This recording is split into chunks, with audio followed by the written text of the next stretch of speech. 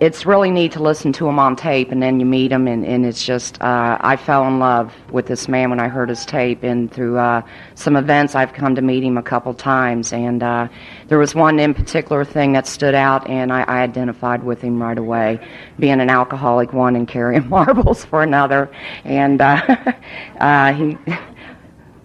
we've lost our marbles. And with that, I want to give you Tom. Thank you.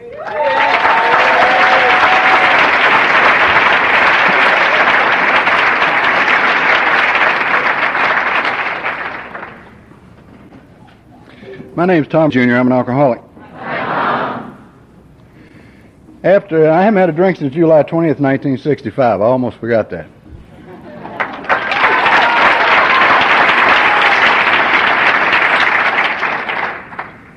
The Roma rocket took me one way and the AA rocket took me the other.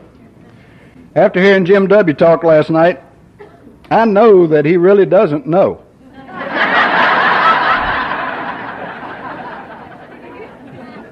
But he doesn't know that he really doesn't know. But I know. I'm an alcoholic and I'm sober. That's a grand and a glorious and a wonderful thing.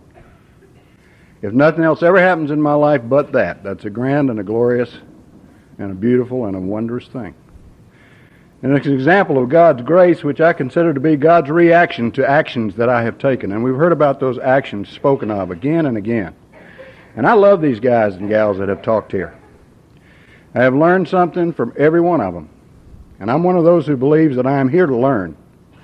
And once I learn, I'm supposed to share what I learned with someone else, or it amounts to nothing. I want to underline the 12 traditions for just a minute, if I can be serious for just a minute. I can do that once in a while. The 12 traditions preserve the integrity of Alcoholics Anonymous. And the integrity of Alcoholics Anonymous is important to everyone here and everyone who's going to come here. And in the time in which we live, the integrity of Alcoholics Anonymous is being threatened like it never has been before. AA is under pressure from all kinds of outside agencies and professionals to change itself to fit their needs. And they're sending people here who we love, but they don't belong here. And they're sending them with their heads full of erroneous ideas. A drug is a drug. An addict is an addict. Alcoholics Anonymous is just another form of group therapy, or it's aftercare for your program. And that's dangerous. A drug may be a drug, but there's a big difference between crack and alcohol. An addict may be an addict, but there's a huge difference between a cocaine addict and an alcoholic. Alcoholics Anonymous is not now and never has been just another form of group therapy. And it serves as aftercare for no one. It is what it always says it has been, a fellowship of men and women who share their experience, strength, and hope with each other, that they may solve their common problem and help others to recover from alcoholism. Clearly, Alcoholics Anonymous is for alcoholics. And let me make myself clear. If you're an alcoholic,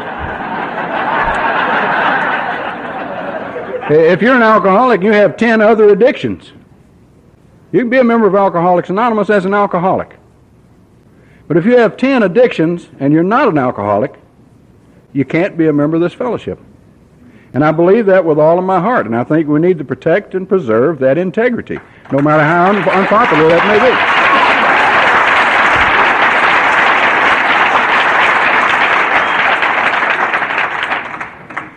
Now, some people may not agree with that, and that's okay. I would refer them to the literature of Alcoholics Anonymous. Heard a story the other night, tickled me real good. I got to get loosened up here, Keith. This thing tickled me real good. This guy, 65-year-old, married a 20-year-old woman. And in 2 months, he was running around on her with a 65-year-old woman. And his 20-year-old wife confronted him and says, "What in the world does that 65-year-old woman have that I don't have?" And he said, "Patience."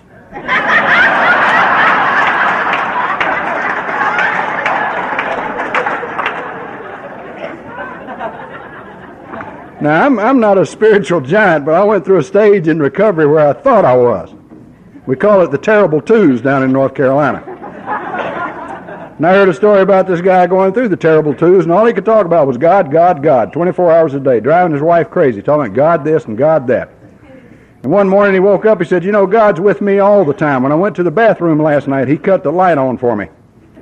And said when I left, he cut it off. She said, you old fool, you've pissed in the refrigerator again.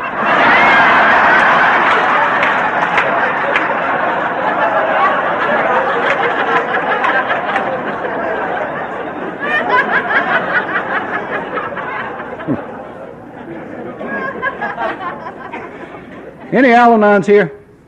Let me see your hands. Now, I happen to be one of those people who reveres and respects Al-Anon. I really do. They've been a great help to me, and those who I revere and respect, I tend to pick at a little bit. And I heard a story about an alcoholic and his Al-Anon wife and 2 kids. They were driving through the country and ran out of gas.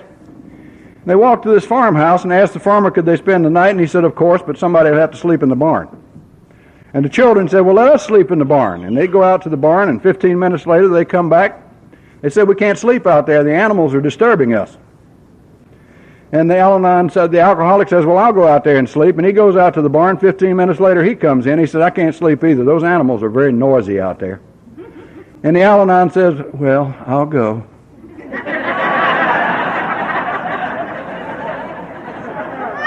And she goes out to the barn, and 15 minutes later the animals came in the house.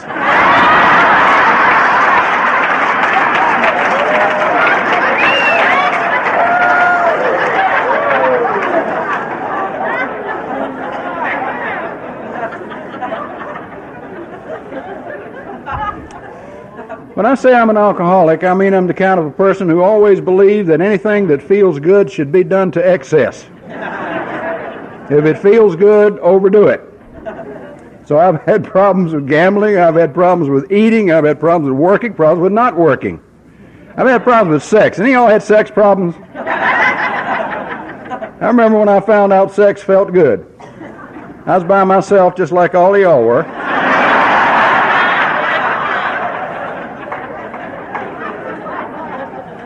And in spite of dire warnings from my mother, about a certain part of my anatomy was going to rot off, and I was going to go blind. I figured I'd keep on till I was nearsighted.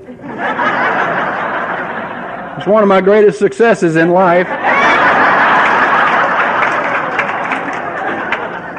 And I found out it felt good with somebody, and all hell broke loose.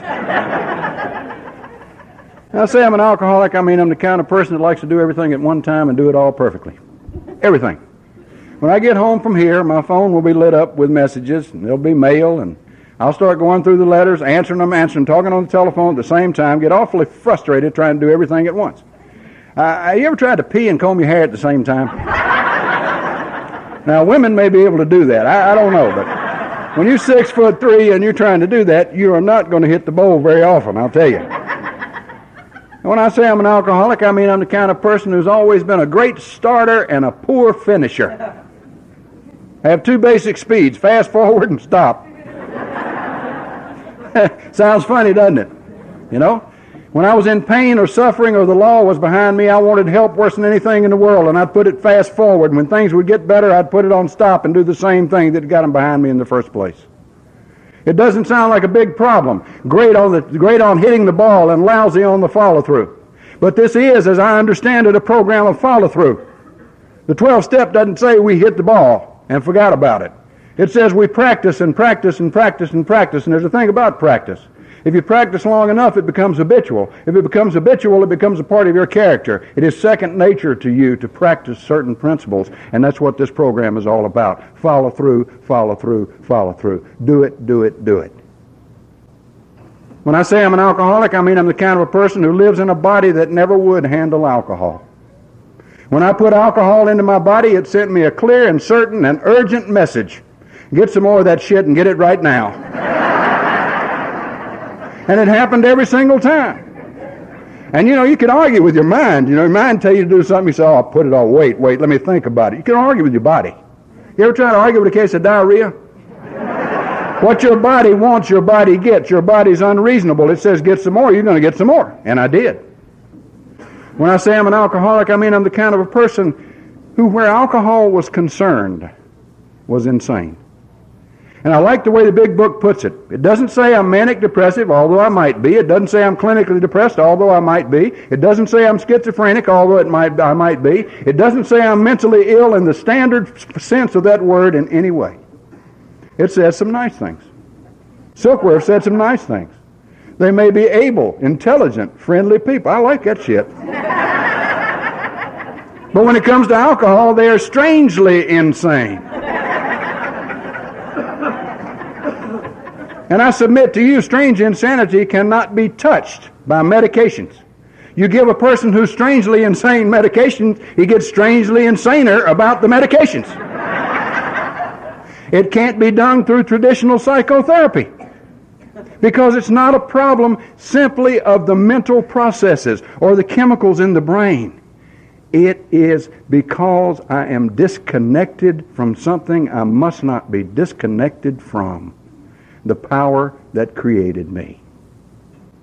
So that I'm behaving in a way which is suicidal, self-destructive, and convincing myself it's okay.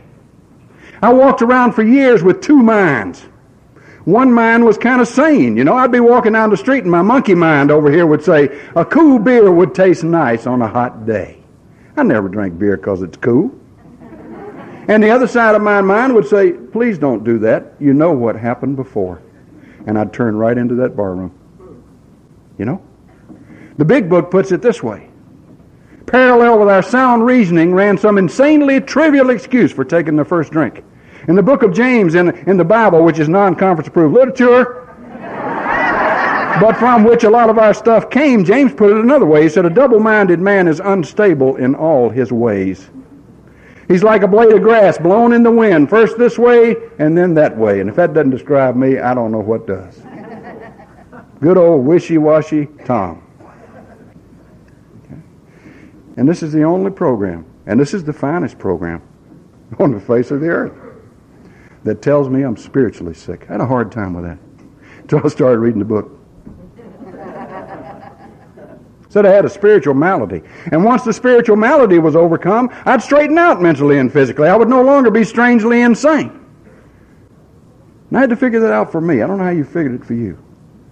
I've always been an idealist and a perfectionist. A hypersensitive, romantic dreamer who was never satisfied with life, self, or others. I always wanted more. And in order to get that more, I had to manipulate and use and con and lie and scheme. And when you do that to people, they rebel. That's what the book says.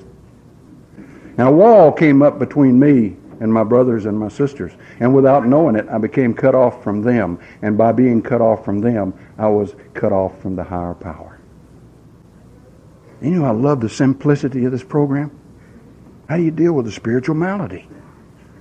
You quit playing God.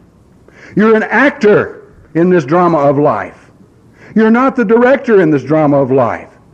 Grow down, it says, and become God's kid. Quit playing God. Remove the wall between you and your brothers and sisters. Reconnect. Because disconnection is the essence of spiritual illness. Reconnect with your brothers and sisters and therefore with your God. And your mind will come together as one and you won't pick up the first drink. God, isn't that simple? And that's what the steps are about. Too simple, isn't it? This is not a program for intellectuals. I'm glad Jim doesn't understand it. It took me a long time to find out I couldn't understand it. Intellectuals pick up the book Alcoholics Anonymous and start reading through it. They say it's the sorriest piece of literature I've ever read in my life. The commas are in the wrong places, you know. They're dangling participles, you know. It's all this. It's awful written book, you know. Bill Wilson was not a good writer. And you say, yeah, I guess so. Bible ain't too well written either, you know. Tell an intellectual, I've been sober over 29 years. God, you must be strong. Say, no, sir, as a matter of fact, I'm pretty weak. He said, that makes no sense. I said, I know it doesn't. You must have fought awfully hard to win the victory over alcohol. No, sir, I surrendered. Well, that makes no sense. Hell, I know it doesn't. Well, what do? I go to meetings. Group therapy. No, sir, just a bunch of drunks get together and talk and lie a lot to each other, really. And he says, that makes no sense. I said, I know it doesn't. Well, what else do you do? Well, I have a sponsor, a psychotherapist. No, sir, he's a plumber.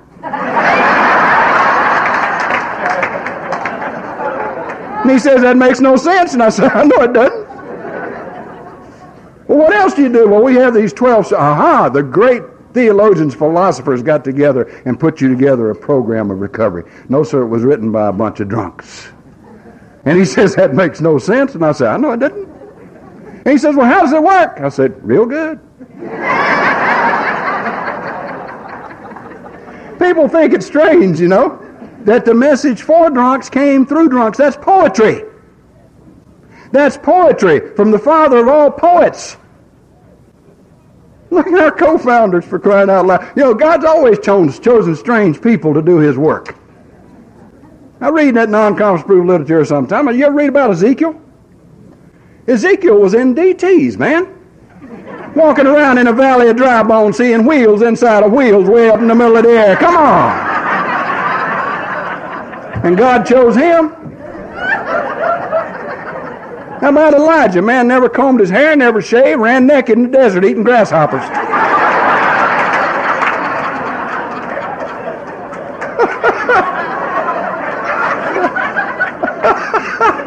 It tickles me. God chose him. Bible says Moses was slow of speech. That meant Moses stuttered. Can you imagine God talking to Moses? I want you to go to Egypt and get my kids. And Moses says, I can't go.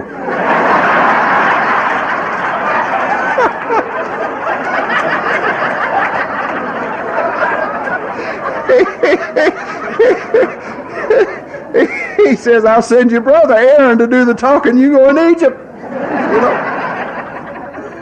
How about a carpenter? That's a weird messenger, isn't it? Can anything good come out of that place? That's what you said, And when God wants you to go, you're going. You remember Jonah? God said, go to Nineveh. Jonah said, I ain't going to Nineveh. Got in the boat and went the other way, man. 225 Mercruiser on the back of it. Came a big storm. They threw Jonah overboard. Big whale swallowed him up. You remember where he spit him out? Nineveh.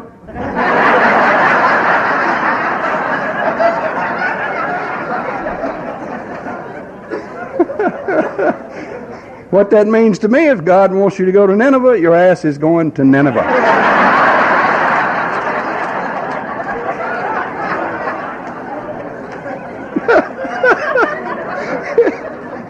Isn't it beautiful? God's strange people each year. How about the founders of this program? A stockbroker who was a failure in every area of his life. He couldn't have failed anymore. And a proctologist.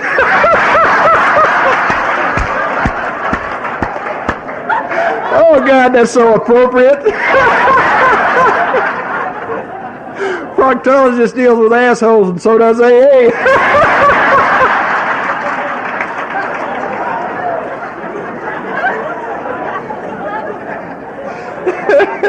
So, what's so strange?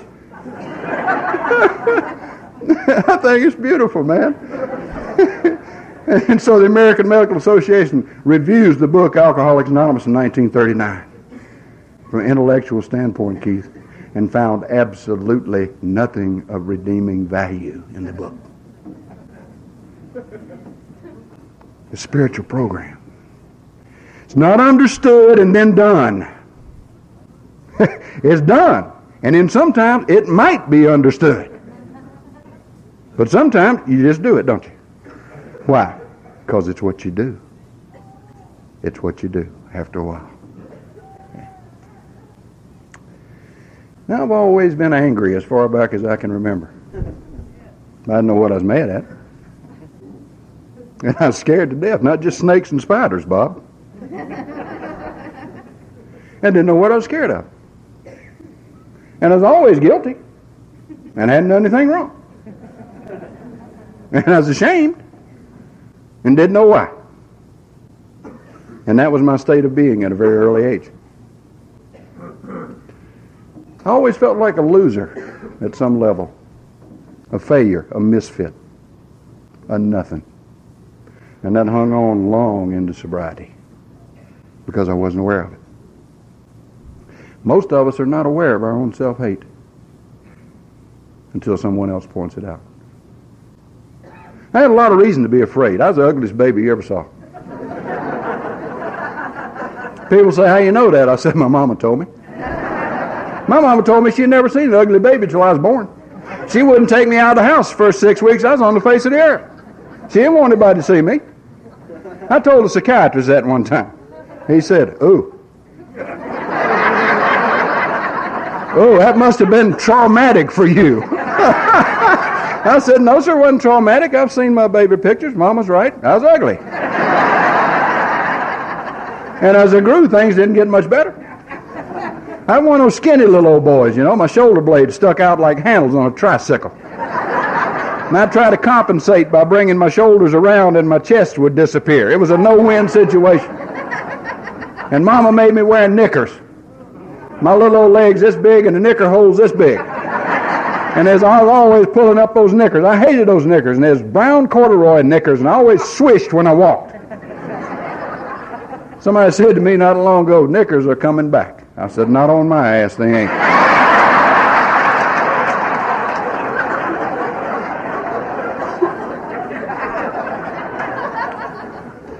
And in addition to that, I had these freckles. Now, I love freckles on other people. I had freckles where people never reported having freckles, y'all. And I hated those freckles. I was skinny, and I had freckles, and I was ugly, and I knew it. And I always wanted to be a macho man. You know, a little boy, they even called me a little man when I was growing up. You know, a lot of us got that treatment. Look, you're a little man. You know? And I wanted to be macho and big and tough and mean like my uncles. Like my Uncle Cedric and my Uncle Glenn and my Uncle Lloyd and my Uncle Durwood. My Uncle Durwood, they called him Dud. Dud was a motorcycle cop back in the days when they wore riding breeches and leather spats up to their knees, and he had a harness across here with silver bullets stacked in it. Pearl handle 38 sitting high on his hip. He smelled like gunpowder and shaving lotion, and he squeaked when he walked. Now, by God, that's macho. In addition to the skinniness and freckles, I had this great shock of snow white hair. And you know what my macho uncles call me? Puddinhead. Last time I checked the list of macho names, Puddinhead was not on it. And I got to tell you something that's important to me. The only time I wasn't afraid was when I was sitting behind Uncle Dud on his motorcycle with my arms around him, riding that big police Harley down the road. I was just as safe and secure as a bug in a rug. Even then, I needed a higher power. My Uncle Dud was and is my hero. And we need heroes in this world, and I believe we need heroes in this program. I would not be here tonight were it not for my heroes in this program. And don't misunderstand me. I don't mean idols. I don't mean these poor folks, you know, you hear from the podium and you take them and sit them up on a pedestal where they don't belong and wait for them to do something wrong so you can destroy them. Because that's the reason idols are created. I'm talking about heroes. And the heroes in this program are the good old gals and guys that get out there and they do it and they fall down and they make mistakes and they screw up big time and they get up and do it again. And they keep on doing it and keep on doing it and keep on doing it. I can follow that kind of a person. Those are my heroes. I cannot match perfection, but I can sure identify with imperfection. And so can we all. And that's one of the biggest reasons we're sober. Because each of us can identify with imperfection and move on. I used to look back on my childhood and all I could see was the ugliness of it, you know. I was raised by a black belt Southern Baptist mother. She was some kin to Jim's, I think. She's a phenomenal woman, a brilliant woman.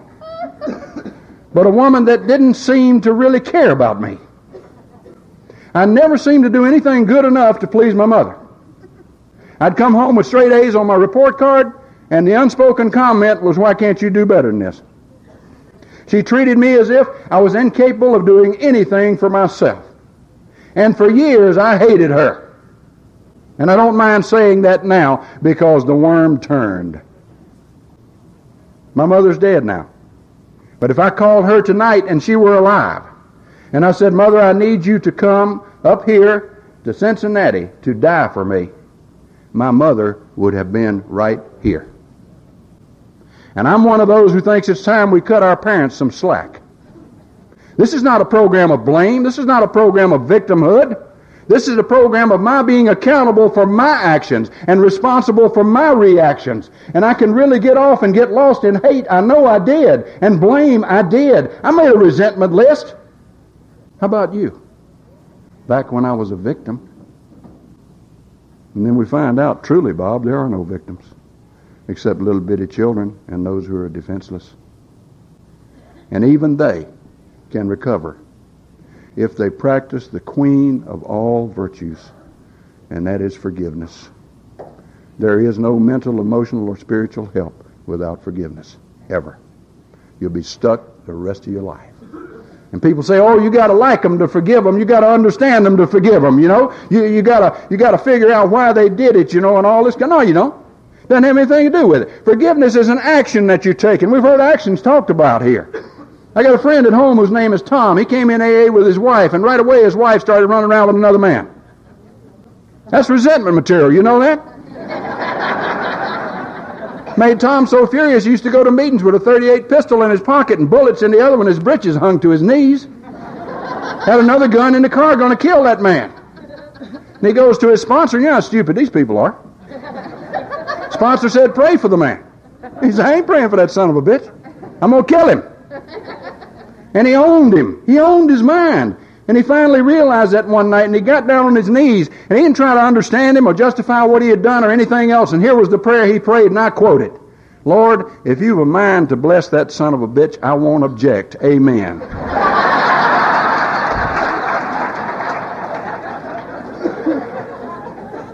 True story. No more gun. 7 years later, I saw him at a mutual friend's funeral, and they embraced one another. This program worked. Big time. But I look back on my life now when I was a kid, and there's some good. And the more I could see about a little bit of good, you know, I could see 2 goods, and then 3, and then 4, and then 5. And my childhood's taken on a balance, and I kind of like that because I can look back at it now and you know, accept all of it as what it was. Good and bad. There's a lot of good there.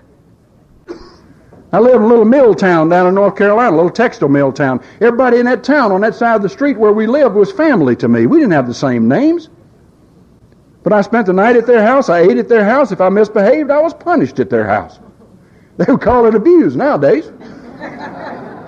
But what they told us was quite simple. Boy, you do that, I'll whoop your ass. And you did it, and they did. And there was no court of appeal. And you start hearing that mama talk. Y'all ever hear that mama talk? Mama would be switching my legs. Say, remember, son, this hurts me worse than it hurts you. Never did understand that. Never will. Always wanted to say, Mama, give me the stick.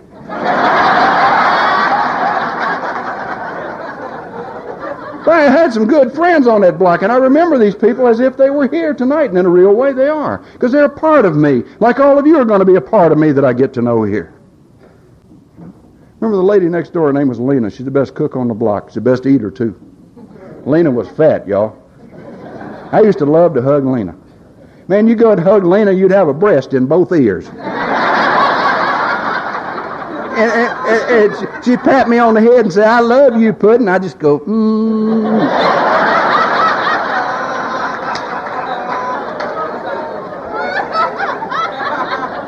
and there was nothing sexual about it, I swear. You know? I wish I could hug her tonight, man. I loved it. You know? And old man Lucas, I'm not going to go into all that, but he'd come by my house with a wheelbarrow going down to slop the hogs, Jim. Y'all ever slop any hogs up here? And he got to get in the wheelbarrow, and we'd ride down to the hog pen. While he slopped the hogs, I'd go over to the creek and wade barefooted, you know, and drink some clean, cool water out of the creek and catch crawdads. God, that was fun, you know. Sneak home, take my shoes off on the way back home, walk down that sandy road, you know, and feeling good. Just being. Not going nowhere. No objectives, no goals, you know. Just walking in the sand with my shoes off before May the 1st because Mama couldn't see me. And I'd go home, you know, and just have the best time you ever saw. Laying flat on my back in the grass and looking up at the sky and saying, ain't that beautiful? I wonder who made it. And that's a nice cloud. I wonder where it came from. I wonder where it goes when it leaves.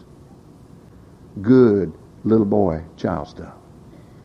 Used to go to the movie every Saturday. Cost me 9 cents to go to a movie. Man that run the theater lived next door to me. Popcorn was a nickel a box. You ran out of popcorn, stick your box back out there. He'd fill it up for you. My heroes were the cowboys. See, a double feature Western for 9 cents, along with 2 serials like Buck Rogers and Flash Gordon and good cartoons. I don't mean this monster mess you see on TV now. I'm talking about Bugs Bunny and Porky Pig and one of my role models, Wile E. Coyote. I'll tell you now, every time Wiley's rocket goes out, I say,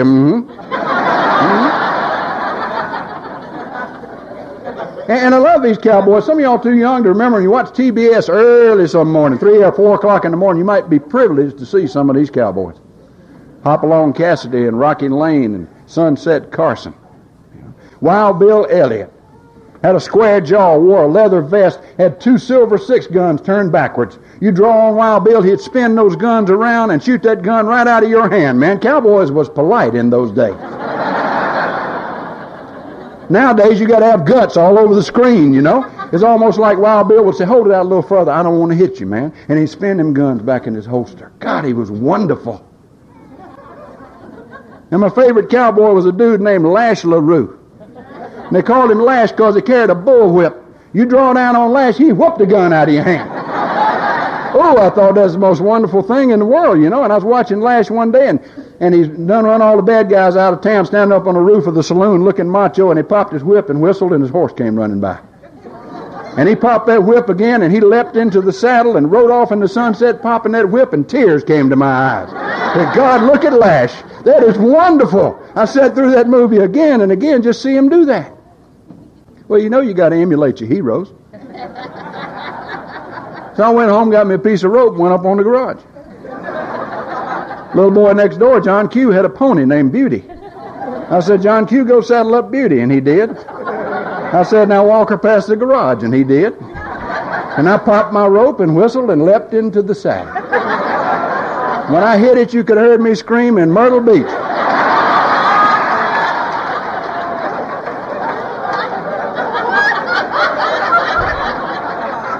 I don't know if that was a spiritual experience or not, but I have never forgotten it. And 30 minutes later, when I got my breath back, I started wondering about Lash LaRue. And I still wonder about Lash LaRue. But these were my heroes. And I had the finest daddy that ever walked the face of the earth. He was the sweetest, kindest, gentlest, goodest, best man you ever saw in your life. And I adored him. And he's one of my heroes. I used to sit outside the kitchen window in Chinaberry tree. We call them Cheney ball trees in North Carolina. And do some deep thinking. And I think I got a good mama and a good daddy. My sister's okay. And got some good friends. Love going to the movies. I got a pretty good life here. But something's missing. I don't know what it is, you know. But there's an emptiness inside of me. It's like there's a big hole in the middle of me, like Johnny says, with the wind blowing through it. And it hurts. And I don't know where to find the answer to fill this hole, but if I ever find it, it's going to be the greatest thing in the world. And I'd wonder what it was, you know. I don't know if y'all ever had those feelings. I was 15 years old. I was on a high school singing trip in Greensboro, North Carolina, and we'd go up there and practice all week, the best singers from around the state, and we'd put on a concert for the whole weekend, you know. And I loved to sing. And I was up there with these fellows who were older, more experienced than I was. They were 17 and 18 years old. They had really been around. And we're in a hotel room. I'll never forget this. And they called a cab driver, and they gave him $7.50. And he came back a while later, and he had a bottle of brown liquid in his hand, and the label on it said Cream of Kentucky. And I'll never forget that. And I said to my friend, Egghead Baker, Egghead, what do we do with this stuff? He says, you drink a glass of it as fast as you can, then you drink a glass of water, and then you do it again. You gonna feel good. And I walked in front of the bathroom mirror, and I watched myself take my first drink, and as God is my witness, I can picture it right now. It was absolutely fantastic. The hole closed. Everything was all right. The fear vanished. Whatever it was I was looking for, I have found it, and I'm never going to be without this stuff again. I blacked out the first night. But not before my friends had passed out, you know. And when they passed out, I called the cab driver and got me a pint of cream of Kentucky. I didn't know they made nothing else. And drank on into a blackout. And I was off and running. I was already into alcoholism and I didn't even know it. And by the time I was 16 or 17 years old, I was getting locked up on a regular basis in the Wake County Jail. My father on the board of deacons for 55 years. My mother hostess of the Tabernacle Baptist Church. Their son making the social pages. And if you think the guilt and the shame don't deepen behind that, you better think again. And I kept telling myself the alcoholic's lie. This time it'll be different. This time if I just handle it right, I'm going to be able to drink like everybody else. And that was a lie too, because I never wanted to drink like everybody else. How many times have you told yourself that lie? Wish I could drink like him or her. The hell you do. I can't stand social drinkers. These are the ones who call us alcohol abusers. Don't you just love that? Every time I hear that term alcohol abuser, I can visualize a wino with a ball-peen hammer and a bottle of MD 2020 just beating hell out of it. And these social drinkers coin that phrase, alcohol abuser. And you watch them. They go to these cocktail parties. You ever thought about that word? Cocktail? That's an interesting word. They go to these cocktail parties and they chit-chat. That means you talk at me, I don't care what you say, and I talk at you, you don't care what I'm saying. We're just putting in our time at this cocktail party. They take perfectly good liquor and start putting mess in it. They put Pepsi-Cola and Sprite and club soda and water and milk, tomato juice. And that ain't enough. They start with the vegetables. They put celery and onions and carrots and olives and all this other kind of stuff in it. And then that's not enough, and they put fruit in there. And it's perfectly good liquor. And squirt whipped cream on top of it, stick that umbrella in it, Jim, with a straw through the top of it, and suck it. Now, I don't know, I'm an alcoholic. My way of thinking, when you take perfectly good booze and put all that shit in it, that is alcohol abuse.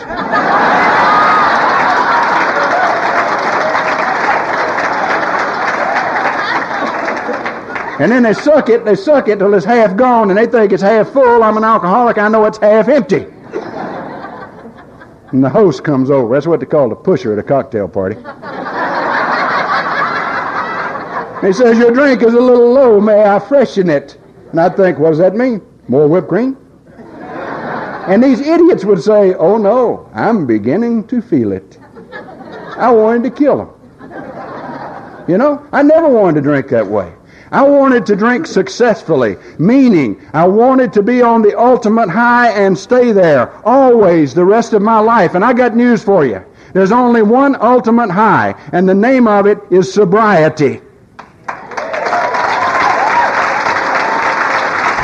Think about it. I didn't know that. By the time I was 23, chasing the illusion, which is what I was doing, I'd had over 1,000 stitches taken in my face alone as a result of drinking. Been in jails, religious homes for alcoholics, those are fun. The treatment was preaching every Tuesday, Thursday, Saturday, and Sunday morning the surrounding churches would come in to look at us like goldfish in a damn bowl. And we was always testifying. You ever heard a drunk testify? A bunch of drunk? If you've been to a discussion meeting, you have.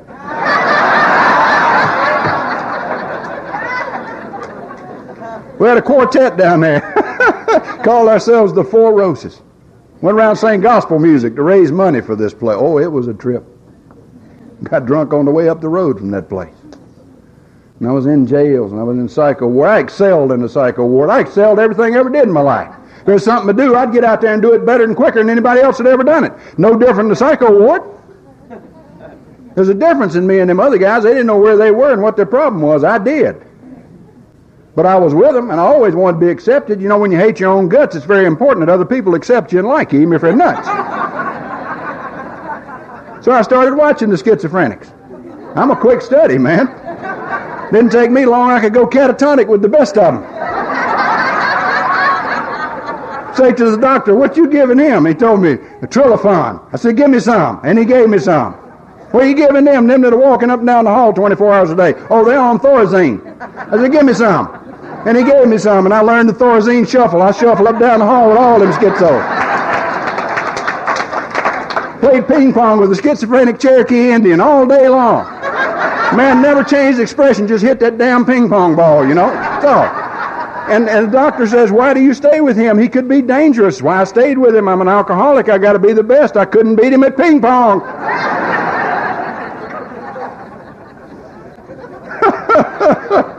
The doctor said to me one day, says, you got problems. Said, one of them's alcoholism. I can't help you with that, but I know some people that might be able to. And they meet down over the fire station downtown. I don't know what to do down there, but they seem to get well. Why don't you take a trip and go down there? So, okay, give me a pass. He gave me a pass. I ain't going to no AA meeting. I went to the nearest bar. That's what alcoholics do. And I came back to the psycho ward drunk. And I jerked that Cherokee out of bed and I beat the shit out of him.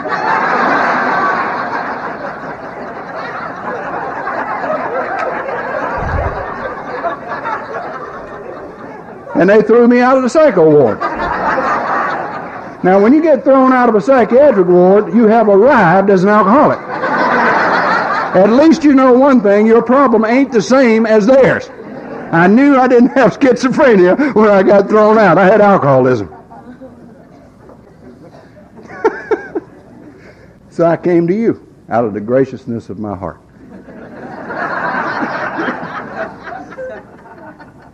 Little pimply-faced perfectionist bastard, and so religious I was dangerous.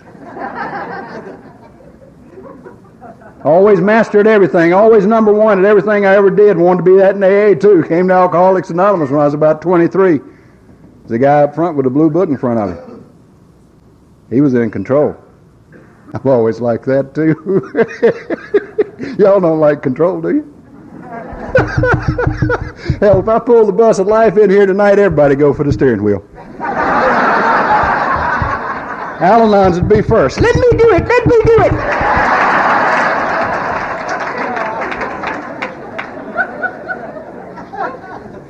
There was a plaque, had 12 steps on it. The plaque had 12 traditions on it. I said, all you got to do is memorize, and I got a partial photographic memory. Memorize what's on those plaques, memorize what's in that book. They'll put you up front, and they'll listen to you. You ought to be present at Alcoholics Anonymous, very short. That's the intellectual. I want you to hear this. Okay? I memorize it. I can quote great portions of the book to you tonight. Bob even misquoted some of it this morning. But I don't have to do that anymore. I don't have to do that anymore. Do you realize the freedom in that? But that's all I had. No danger in me memorizing much of anything anymore. I haven't got but 2 neurons left. Alcohol burned all of them out. Every once in a while they meet and I have a brain fart, and that's a big thought for me. But I'm smart, man. Memorize it. Sure enough, they put me up front. And they listened to me. I delivered some of the windiest dissertations you have ever heard in your life. The only thing I couldn't do was stay sober. For the next 7 years, the longest I ever stayed dry, hear me, knowing all this, was 89 days. 7 years, 89 days. I know it's 89 days because in North Carolina we give a red poker chip for 90 days.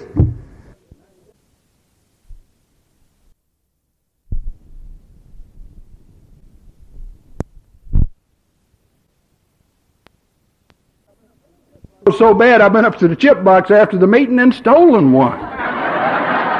You see, I was tired of being nothing. I want to be somebody. That red chip made me somebody, so I took one of them and pasted it on the 90th day of a calendar. And I was working the steps as I saw fit. The one that really intrigued me was the prayer and meditation. I'm a Baptist. I know how to pray. You know, meditation's what really got me. I like that. I found out the greatest meditators in the world were these guys shaved all the hair off their head and wore these orange bathrobes and crossed their legs real funny and chanted, Om. And I said, that's it. But I wasn't interested in the discipline, and that is a good discipline, and I'm not knocking that discipline. I never was interested in the process. I was always interested in results. And what these guys could do was lay on beds of nails and walk across coals of fire and be locked up in a coffin, for 48 hours and still live and breathe. I thought, by God, when I can do that, they'll notice me.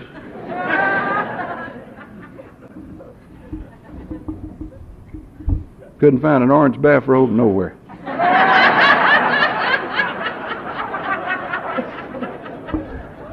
So I wore my old dirty terry cloth blue drinking liquor bathrobe with the cigarette burns in it. I'm too vain to shave the hair off my head. I'd broken my legs so many times driving into things you're not supposed to drive into in an automobile that I could get into lotus position, but I could not get out of it. So I'd get my wife to help me. She'd sit me down. It hurt. It hurt having your legs all knotted up like that, but you got to do it perfect if you're an alcoholic. And I'd sit there waiting for my spiritual awakening to happen, just chanting my ass off, Keith. Now, I don't know much about God, don't have to. What's important is that He know me. I believe that God's meant to be experienced more than He's meant to be talked about. And He's got a sense of humor, I know that. I can see Him up there now looking down at me and saying to Peter, well, there he is again. Peter says, who? God said, Puddinhead.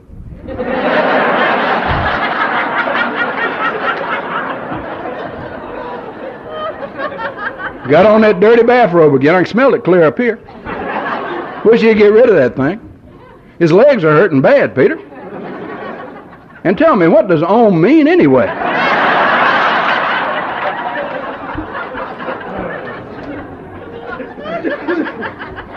And what frightens me today is I was serious about this. I was tailor-making my own spiritual experience. Can you hear the arrogance in that?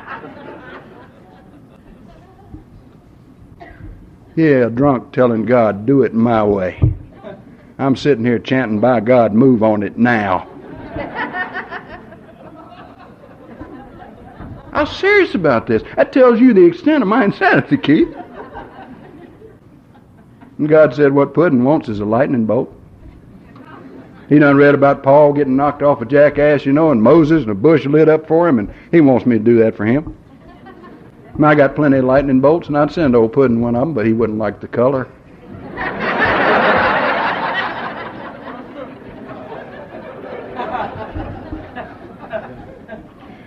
I met some of the hatefulest people in Alcoholics Anonymous I ever met in my life. They were ugly, stupid, profane, and they talked in circles, and they called them old-timers. I ain't got time to go into all of them that really tried on me. There's a bunch of them that tried on me, One of them was a guy named Bill C., and I called him Grumpy. I hated his guts. That man would wait for me. He denied it, but he'd wait for me to come to that meeting. I was out studying to be a Baptist preacher. I was out there a pre-ministerial student, making straight A's in philosophy and metaphysics and Hebrew and Greek. And couldn't find my ass with both hands.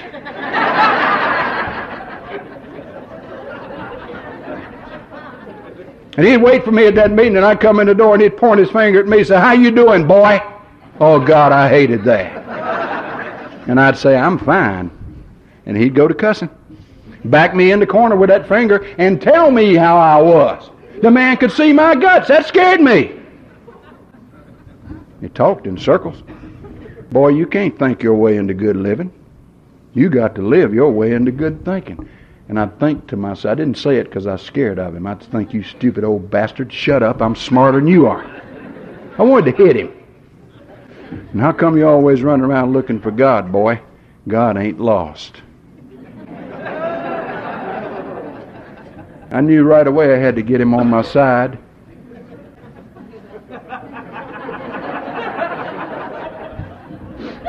So I went out to save a soul. I called it 12-step call, wasn't I? Went out to save a soul. I was going to be responsible for the result so I could show it to somebody. I found this old boy in a log cabin, been laid up there drunk for 2 months. No indoor plumbing. He was turning blue, and that place, you wouldn't believe the filth in there. I said, this is a good candidate. I got him to the hospital and got a lady down the street, and we shoveled that place out, raked it out, washed it out, swept it out, got it all clean, got him back from the hospital. He was going to live. The place was immaculate, and I called Grumpy. I wanted him to come see what I had done. Then he would like me. And then going through all that crap in that house, I found a gallon of wine, and when Grumpy got there, me and that old boy was both drunk.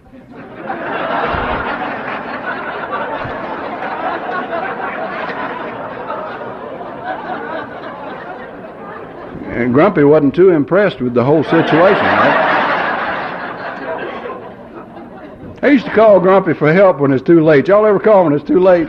All the booze is gone, you know, and the test pattern's on TV, and you say, well, shit, I need some help. I called him one morning in the wee hours of the morning before I could say a word. He said, boy, don't you ever call me again, drunk. Said, matter of fact, don't you ever call me. If you want to get sober, you know where we meet. And don't call me to come get you. You can walk, and frankly, I don't care if you ever get sober.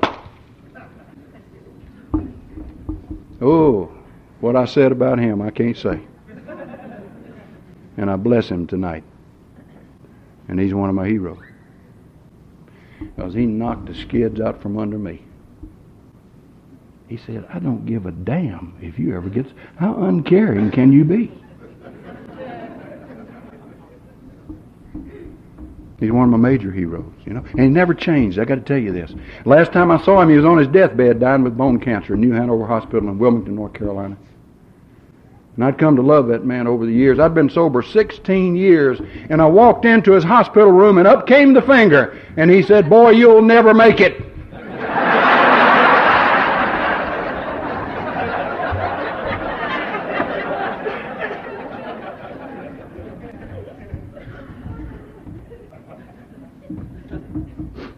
The depth of insanity is great. I drank on. I knew there was an answer, so I never comfortably drank again. I knew that Alcoholics Anonymous was the path. And what I was missing was some other elements that are necessary, I believe, if I was going to stay sober. First, desperation. And then I needed a path, and then I needed a group, and then I needed a guide, and then I needed a God, but I didn't know any of this. And I drank on. I did things like drive under a tractor trailer in an alcoholic blackout. It took them 4.5 hours to cut me out of the car in Wheeling, West Virginia. I was in traction for 3.5 months. Became addicted to some other medications, lost down to 140 pounds. People came in to see me every day, Bob. People took good care of me. A Catholic priest came in every day to see me. I'm not Catholic. And I left that place and I was into those drugs. I couldn't walk. I was on crutches. I didn't think my left leg would ever straighten out again. I didn't thank anybody. And for the next 5 months, I sat around and took some drugs that the doctor gave to me. As a new painkiller came out, he said it's totally non-addictive. Its name is Percodan.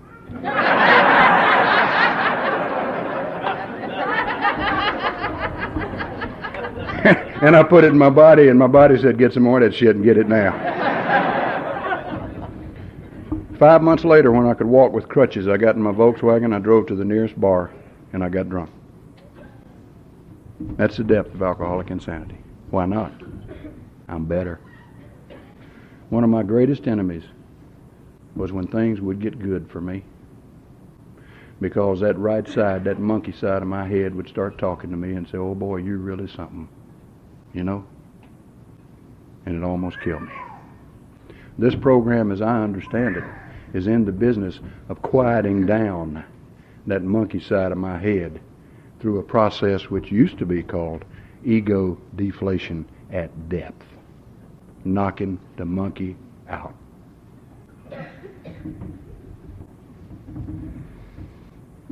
I was out of work for a year and a half. Worst time I ever had in my life, drinking. I didn't know how much I liked to work until I was out for a year and a half.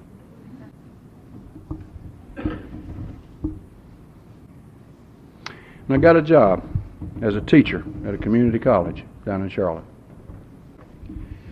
And I was about to lose that job because of my drinking. And on July 20th, or thereabouts, 1965, I came to. And I knew something. And I didn't know it in my head. I knew it in that place where you really know things. It's not a knowledge of the mind. It's not a mental knowledge. It's a certainty.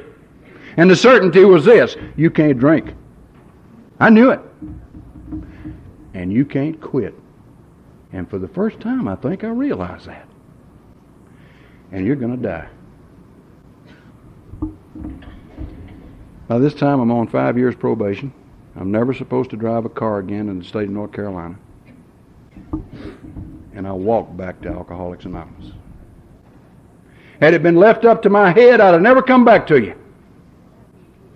My feet brought me here. And I bless my feet, which is the residence of faith. James Taylor's got a song. The lines say, I guess my feet know where they want me to go. Mine did, thank God for my feet. And I made a profit out of Grumpy. And I went late and I left early. And I felt like I was the ugliest, sorriest human being that ever walked the face of the earth. And these people would say things to me like, we're glad you're here. You know, we need you. And the one that shake me up, we love you. And I think to myself, my God, if you knew me, you wouldn't say any of these things. And they kept on saying them. Then they found out I was walking. In the first 2 years I was sober, I didn't have the first driver's license. I never walked again. I went to a meeting every night. It's what we call group sponsorship. I got 5 and 6 and 8 phone calls a day from the guys in the group. They didn't say call me. They call, they didn't give me the number and say call me. They called. And I'd found a group. I didn't know it yet, but I'd found a group. And I kept going. And Grumpy later told me that's the only thing you ever did right. You just kept coming back, And I got to looking around that group and I saw this man there, and I liked the way he moved. And I liked the way he talked. And it didn't hurt that he wore expensive suits and smoked big cigars and drove a Cadillac either. That didn't hurt a damn bit. Got to be honest about this deal. But what struck me were his eyes. If his eyes were indeed the windows of his soul, he had one of the most beautiful souls I ever seen in my life. I couldn't even look him in the eyes. It scared me. They were like, coming at you. You know what I mean? And I went up to him one night and I said, I'm Tom, I don't want to die. Will you be my sponsor? And he turned on me and he said, boy, I have heard about you. They tell me you're not just an alcoholic. They tell me you're crazy. But I'll help you on one condition. I said, what's that? He said, we'll do it my way. And I don't know but one way, and it's in the book Alcoholics Anonymous. You want to do that? I said, yes, sir. You ever notice how wise and erudite your sponsor seems until you ask them to be your sponsor? And then they almost immediately go stupid on you? Well, Harry did that. He went stupid on me right away, He said, first thing I want you to do is go to meetings early, and I want you to shake everybody's hand and ask them how they're doing. I said, I don't want to go to meetings early. I don't want to shake their hand. I don't care how they're doing. I just don't want to die, and why do I have to do that? And he said, boy, you don't ask me why. You do what I tell you to do. Now, a lot of people come out of centers now, where they've had counselors. And they confuse a sponsor and a counselor, I have a master's degree in counseling. I hope you're impressed by that. I'm not. And if I told you to do that, my next question would be, how does that make you feel? My sponsor didn't give a shit how it made me feel. He didn't seem to. He cared a great deal about my feelings, But he knew that action was the important thing. Whether it feels good or not is not the deal, Tom. You just do it. You do it, you do it. You do it when you feel good. You do it when you feel bad. He said, there's 2 times to go to meetings. I said, when's that? He said, when you want to and when you don't want to. That's the kind of sponsor I had. And he said, if you go through the motions, the emotions will take care of themselves. Effort, result. Effort, result. Effort, result. Sometimes I do things just to prove him wrong. You want to know what? He was never wrong. And I went to meetings, and I looked at the floor. And I shook hands and mumbled. I didn't miss anybody because I knew he was watching me. And if I missed somebody, he'd embarrass me. And after a few weeks, I saw some ankles. And then I saw some shins and some knees, and I saw some thighs. And I saw some of the prettiest hips I'd seen in a long time. And finally, I was looking him in the eye. And I was glad to see him. And there was a connection. because they were glad to see me too, and I knew it. And I'd found my God. That's something showing through there.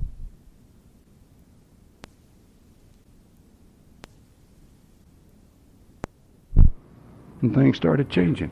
And they started changing radically because I was being transformed without my knowledge. I was just doing what I was told. One day I'm sitting up at the college and all of a sudden it just hit me, Keith. You haven't wanted to drink in over 3 months. I sat there and bawled like a baby. I did more crying in that first 6 months I'd sober than I'd done the last 30 years. They asked me one night to get up and read, and I stood up there and bawled. My sponsor came up and said, come on, son, sit down, you'll get ready, Put me up there again. I bawled again. I couldn't do anything but bawl. Take me on 12-step calls, and I went on the first one, and this guy's sitting there shaking. I said, hey, what do I do and what do I say? He said, you don't know nothing, you don't say nothing. Sit your ass down and shut up. And I was changing. And I was going through the steps, and I'm saying, I'm changing, but I don't know how. And other people were saying, you're changing before I knew I was changing. I called Grumpy when I was sober 6 months. I told him I was sober 6 months. Said, you a damn lie. Ain't no way that boy be sober 6 months, He came down to see me get that old yellow plastic chip. I never will forget that. And Harry told me later he took bets on me. They made bets on me. Said he'd never make it a year. I always wondered why he took me to the state convention when I was a year sober to collect his damn bets. That's the truth, Bob. He didn't have the guts to tell me that till I was sober 5 years. I mean, you're talking about a loser here. You're talking about a real loser, an intellectual with religious overtones. A real low-bottom drunk. Oh, Lord, it was good. And I'm sitting in a little chapel, down St. Simon's Island. I hadn't thought about this in a long time. And I was sitting there and I was looking up the stained glass window, just getting a little quiet time. I had just finished the 7th step. Ironically, coincidentally, and I look up at the stained glass window, and the carpenter's up there, but there's no cross. And the thought comes in my mind, where's the cross? And the thought comes right behind it. It's gone, so is yours. And I bawl like a baby. And I got out there making amends, and I didn't have a driver's license, so I'd save my money. I'd catch a Greyhound bus and go make amends. It was astounding to me. The people's response was astounding to me. I thought since I hated me, everybody else did too. And these people almost universally would say to me, Tom, we've always loved you. We just wondered when you was going to get well. I said, hell, I did too. And I had one I couldn't make. I'm on 5 years probation, and that wreck I'd had in West Virginia, I owed some amends to those people, and they were on my list. I needed to thank them, if nothing else, for all the goodness they had shown me. And I couldn't go until I got sued. Never touched the cab on that truck, went under the trailer. But that truck driver found out who I worked for, which was one of the largest publishing companies in the United States, and how much they insured me for, and he got mental anguish and lower back pain right quick. And I got subpoenaed to West Virginia. And I went to my probation officer. I said, I got to go. He said, man, I ain't got time to go through the paperwork, but just go on up there. I didn't even have a coat to wear. A friend at the college loaned me a coat to go to West Virginia. And I go up and I go in the lawyer's office, and I sit down, and he's the judge in that area who could put me in jail then if I told him the truth, and I knew that. And he started to tell me what he wanted me to say in court, and I told him what I was going to say in court. I said, I'm a member of Alcoholics Anonymous. I don't even remember that wreck. I was in an alcoholic blackout, and his countenance fell. He spent 3 hours trying to convince me I'd had a concussion. See, he didn't understand blackouts. And he said, if I take you to court, you're going to tell the truth, aren't you? I said, yes, sir. Got to. He said, let me call the insurance company. I heard him talking on the phone. He turned back around, he grinned, and he said, they want to know how fast I can get your ass out of town. And they couldn't, Keith. It was over Thanksgiving. Isn't that ironic? And they couldn't get me a flight back. The company paid my way up there. I didn't have to pay a cent. And I called this Baptist preacher up there who had took in my wife and daughter while I was in the hospital. And I called him, and it was on a Thursday. Long silence at the end of the phone. He said, you know who we were praying for at prayer meeting last night? And I said, no, sir. He said, you. And I told him what I was going to do, and I thought he was going to wet his pants. He said, I'll be right over there. And he drove over there and picked me up, and I went around to everybody, the policeman, the doctor, And when he charged me, I told the policeman, you knew I was drunk. He said, because you were a dead man. And the doctor, why didn't you put it on my medical report? Because you were a dead man. To Took me 9.5 hours to sew you back together. I never thought you'd make it. I went to everybody. We used to sing a song in the Baptist church, God made a way for me. And I found out when I'm ready to take that action, Bob, the way will be laid out for me. I could never have figured that out. I was walking on air when I got back from West Virginia. That's when a certainty about this higher power that I don't really understand that well started coming to me, man. It was chill bump time. And I still couldn't say anything without bawling, and I couldn't remember anything at meetings.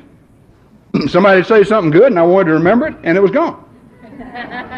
So my sponsor says, get you a little notebook and a pencil and take it to meetings. I thought, it's a hell of a thing for an intellectual to be doing. But I took my little black book to meetings, and the first talks that I made in Alcoholics Anonymous, so help me God, I opened that black notebook, I read what was in it, and I sat down. Provided my sponsor didn't drop his cigar first, and that meant sit down.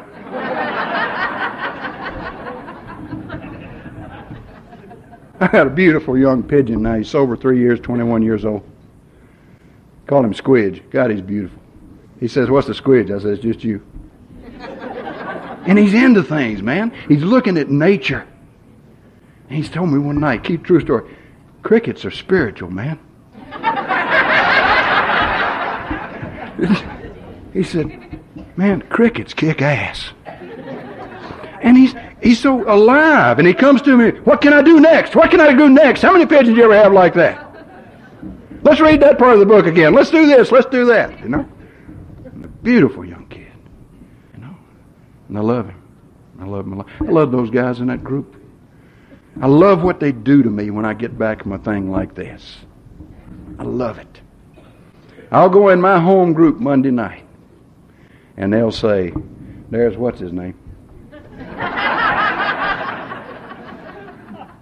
Who you been off to lying to this time, puddinhead? I mean, these kids ain't been sober a year, 2, 3 years. Sit your ass down and learn something, boy. Don't say nothing. And Squidge, the night he talked, he usually wears his Grateful Dead t-shirt, you know, and his hat and all that stuff. And he's got long blonde hair. He's a beautiful kid. I said, you got to dress up when you talk. And he showed up in sartorial splendor.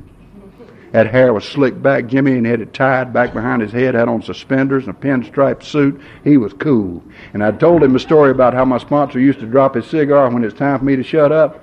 And before he got up there to talk, he said, here, Tom, I want you to have this cigar. If I go too long, just drop it on me. That's good stuff. I've changed.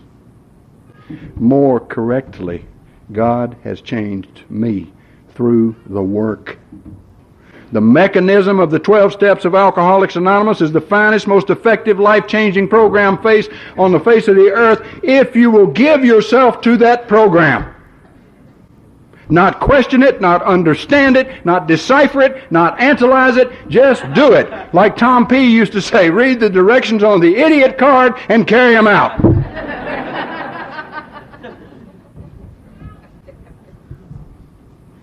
And I've done that to the best of my ability, you know. And things have changed. They've changed radically. You know, one thing that bugs me, and Bob kind of touched on it this morning.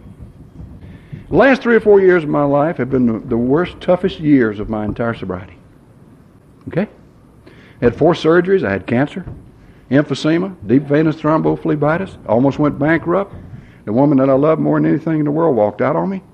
My mother got Alzheimer's. My sponsor got Alzheimer's. I'm reeling. And when an old-timer gets to reeling, sometimes it scares people and they back off from him. Please don't leave us out. I needed hugging and caring and nurturing. I didn't need you to solve my problem. I just need you to tell me it's going to be okay. Please don't leave me alone when I get like that. And then my mom died, and that woman I loved killed herself in a head-on collision. And I didn't once think about drinking. Not once. Okay? And I had me a new sponsor because Harry had Alzheimer's. And this sponsor's down to earth as spit. And he said, Tom, you're hurting. I don't have the answer to your problem. I don't have a solution for you. But you can talk to me all you want to. Let me hear it. And I said, you're going to get tired of listening to me. He said, I'll tell you if I get tired of listening to you. You just talk because you're hurting. And I talked. And he said, I don't have any answers for you, but we can go to a meeting tonight. You know? And they need somebody to talk out there Thursday night. Why don't you go out there and talk for them? And a couple of guys in the group really looking for a sponsor. Why don't you sponsor? I don't want to sponsor anybody. I want to crawl up under the covers and die.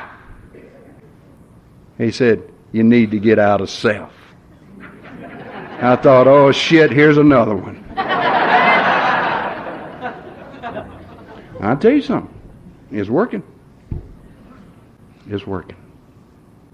But please, let the old-timers be human. Never make an idol out of an old-timer. Never. Just don't do it, you know. God, I've been privileged to touch and be touched by some of the people I consider the greatest human beings who ever walked the face of this earth. I was touched by Bob W. down in Texas. Bob was a powerful man. Bob was a straight man. He always told me the truth, just like Grumpy. That's the one thread that runs through all of them. They're not afraid to tell you the truth. We have a saying in my home group, if your friendship is more important to me than your sobriety, I cannot be your sponsor. I remember doing a fourth-step one time, Jimmy. It was perfect. I did it for Bob White because I was going to do the fifth with him, and I did it perfectly. I mean, right by the book. It was a gorgeous piece of work. And I sat down with Bob, and I did this fifth step in all sincerity. And he just sat there. And when I got through, he always called me Sugar, you know. And when I got through, he looked at me and said, are you through? I said, yeah. He said, Sugar, for a genius, you're the stupidest son of a bitch I ever met in my life. Nothing has changed. And he was right. Nothing has changed, you know. Taught me some great things. He says, you know what the greatest thing in the world is? And I said, no. He said, when somebody tells you they love you, and you can say to them, yeah, I know you do. And I love you too. For a self-hater, that's something. For a self-saboteur, that's something. Because you see, I've always been that. If I did a job and you complimented me, I'd make excuses for not doing it better. If you told me you loved me, I'd give you 5 to 10 reasons why you shouldn't. And I wasn't even aware of it. My character was just enmeshed in self-hate. And we got a step in the program that says watch for that kind of stuff. And when it arises. When it arises. Not tonight. Not tomorrow. When it arises. Ask God to remove it. Do with it. You people out there who have troubles with your feelings about yourself, you know. Watch yourself. Uncritically observe yourself. And when you're off course, correct it. I have to work my tail off at that. If there's a king of my character defects, it is my own loathing of me. Now I'm an alcoholic, but I've been transformed. Fundamentally, profoundly, deeply transformed. It blows my mind sometimes that a program so simple, put together by a bunch of hopeless people, could help one like me when I too became hopeless. I'm not even the same person. I went off to my 25th high school reunion. You know? And I went down there, and the woman at the door didn't know who I was. I used to date her, man. And she put on a lot of weight, so I didn't give a damn if she remembered me or not. And I go in, and I'm the class drunk and screw up. I had to get a whipping to graduate from high school. Principal hated me, and I hated him in return. Only one I hated worse was the secretary, the old bitch. And that night at the banquet for my reunion, who they asked to return thanks? The drunken screw-up. Person after person. You really, Tom? Next day we get a dedication ceremony at the high school, you know, and a monument we were given to the high school, you know, and they asked me to do the benediction. The drunk screw-up. And here came that principal. I thought, oh, shit. Tommy, he says, have you become a minister? I said, no, sir, I'm a drunk. He said, well, something's happened to you. I said, yes, sir, it certainly has. Then his secretary came. She put lipstick all over me. God, she said, I thought you'd have been dead a long time ago. I have never met a boy as angry as you were at himself. Visibly changed. I'm a drunk, man. I've had 2 boys named after me. One of them's working at the Einstein Institute. He speaks a language I do not understand. He's a biophysicist, Jim. I don't even understand that stuff. You know? I'm a godfather for two of the most beautiful little girls you ever saw. How's that for a drunk? That father I love so much? My hero? Number one hero. When I was 18 years old, the judge gave me an option. Go to jail or go to service. It was incredible how quickly I got patriotic.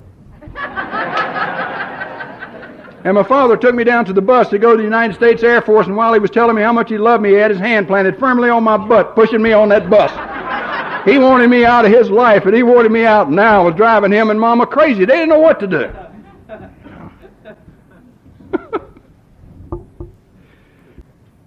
We got close after I got sober. And I was with him when he died. And it was awful. He had lung cancer. It was a long, long period of death. And I got the privilege of being with him. And it hurt, but it was joyful. And I found out just how much strength this man had. On the morning before he died, he rolls over, he says, "Son, am I going to die?" And I said, "Do you really want to know?" And he said, "Yes." I said, "Yes, sir, the doctor says you are." And he said, "Well, when?" I said, "Real soon." And I asked him then, I'll never forget this, "Does that frighten you?" He said, "Yeah." He said, "But I learned a long time ago, when you're afraid, you give the fear to God and go about your business." He'd been reading that other non-conference approved book. And then he looked at me and he said, "The single most important thing that's ever been said to me in my entire life." He said, "Tommy, I love you. You're one of the finest men I've ever known in my life." And he died the next day. It's a fantastic program. It changes us, the losers of life, the self-haters of life. The selfishness is transformed. We get out there and give things. That's incredible. For me to give time or anything else to anybody else, that's incredible. It was always gimme, gimme, gimme. It's mine anyway. This is my world. You're just actors in my personal drama. And damn it, do what I tell you to do or I'll get drunk at you. I can actually give without telling anyone I have given. It's hard. Oh, Grumpy told me to do that one time. Do something nice for somebody and don't tell anybody about it. I went to the graveyard and prayed for dead people. That's how sick I was. No reason hell they can't thank me. They don't even know I'm here.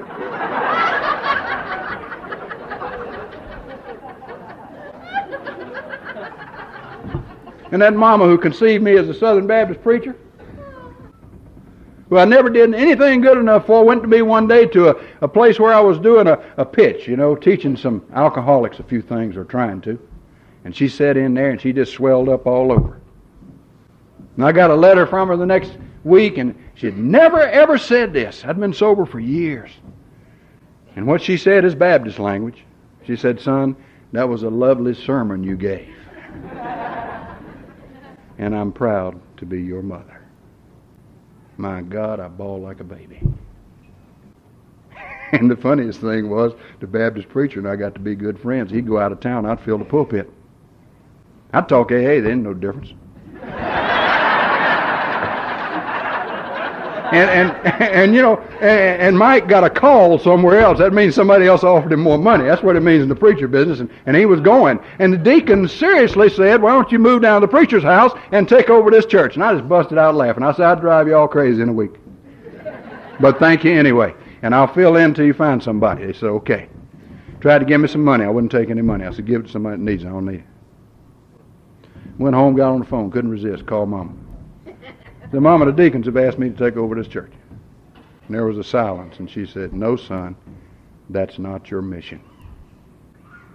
And it's not. My mission is clearly stated in the 12th step of this program. I am to try to carry this message to other people like me. And I am to try to practice these principles in all my affairs. That is my mission. And I'm given all the tools in the world to do it. That's a beautiful thing. Even with all the pain, my innards know that everything's going to be okay again. Sometimes I wish I could shut them off, Bob. Say, shut up, it ain't okay. And it keeps on. Gonna be okay, gonna be okay, gonna be okay. My son's in the program now. He doesn't mind if I break his anonymity.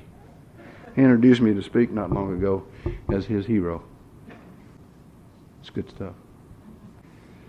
I don't know if I've helped anybody. I hope to God I have. This is a job. It's an important one, too. It's not a performance. It never was meant to be. I'd like to close with a song. A friend in Alabama gave me a tape one time and said, this song reminds me of you and the singer reminds me of you. And it's a dialogue. And I'd like to make it a dialogue between my two daughters, Crystal and Frances, and my son Jason, and my mother and me. And I'll close with this. My daughter Christy says, Daddy, why aren't you famous? And I said, Christy, I think I am. Because all the people you see here tonight came out here to give me a hand. But their applause isn't what really matters. It's what I can feel from their hearts. And if tonight I made dreamers of some who have lost them, or made friends with a few who were scared, or if there's one new believer who came here a critic, and I told him that somebody cared, then Christy, I always feel famous. Though I'm not seen on TV, I get all the attention my ego can handle doing this live and for free. You see, I do it live and for free. My daughter Frances says, but Daddy, why are you lonely? And I said, Frances, I guess I am, because there are a few people that I missed tonight who aren't here to give me a hand. But you know, in some ways they're closer than the people out on my front row. If I'm quiet, I can hear Grumpy's heart beating rhythm, see Bob White driving his car. And there are preachers and poets that I never met, like Bill Wilson, who hasn't gone far. So I'm alone, but I'm not really lonely. I just got a group you can't see. They give me all the companionship my faith can handle, doing this talking with me. You see, they do this talking with me. And Jason says, but Daddy, I think you're crazy. I said, Jason, that's what keeps me sane. I was born with a strange sense of humor to go with a strong sense of pain. And I found that there's nothing so serious that it can't hold its own in a joke. So I may smile at stories about people suffering and laugh about losing my hat. Make people think I give talks without answers because I tease them and hide where they're at. But I also like things that are simple. And a smile is the last thing you'll see on the face of this crazy old outlaw. Laughing out loud because I'm me. I laugh like this because I'm free. And Mama says, but Tommy, do you love Jesus? And I said, Mother, doesn't it show? She said, I've been listening to you for an hour, and frankly, I got to say no. Because if you did, you'd be famous, big concerts and Christian TV. You'd be so well known that you'd never get lonely, you'd never be crazy or weird, but you got to give up making talks without answers, and you ought to shave off that old beard. I said, well, I love you too, Mother. But you sure found it different than me. Because you see, I do my best, and I do it like Jesus, because he did it live and for free. Thank you.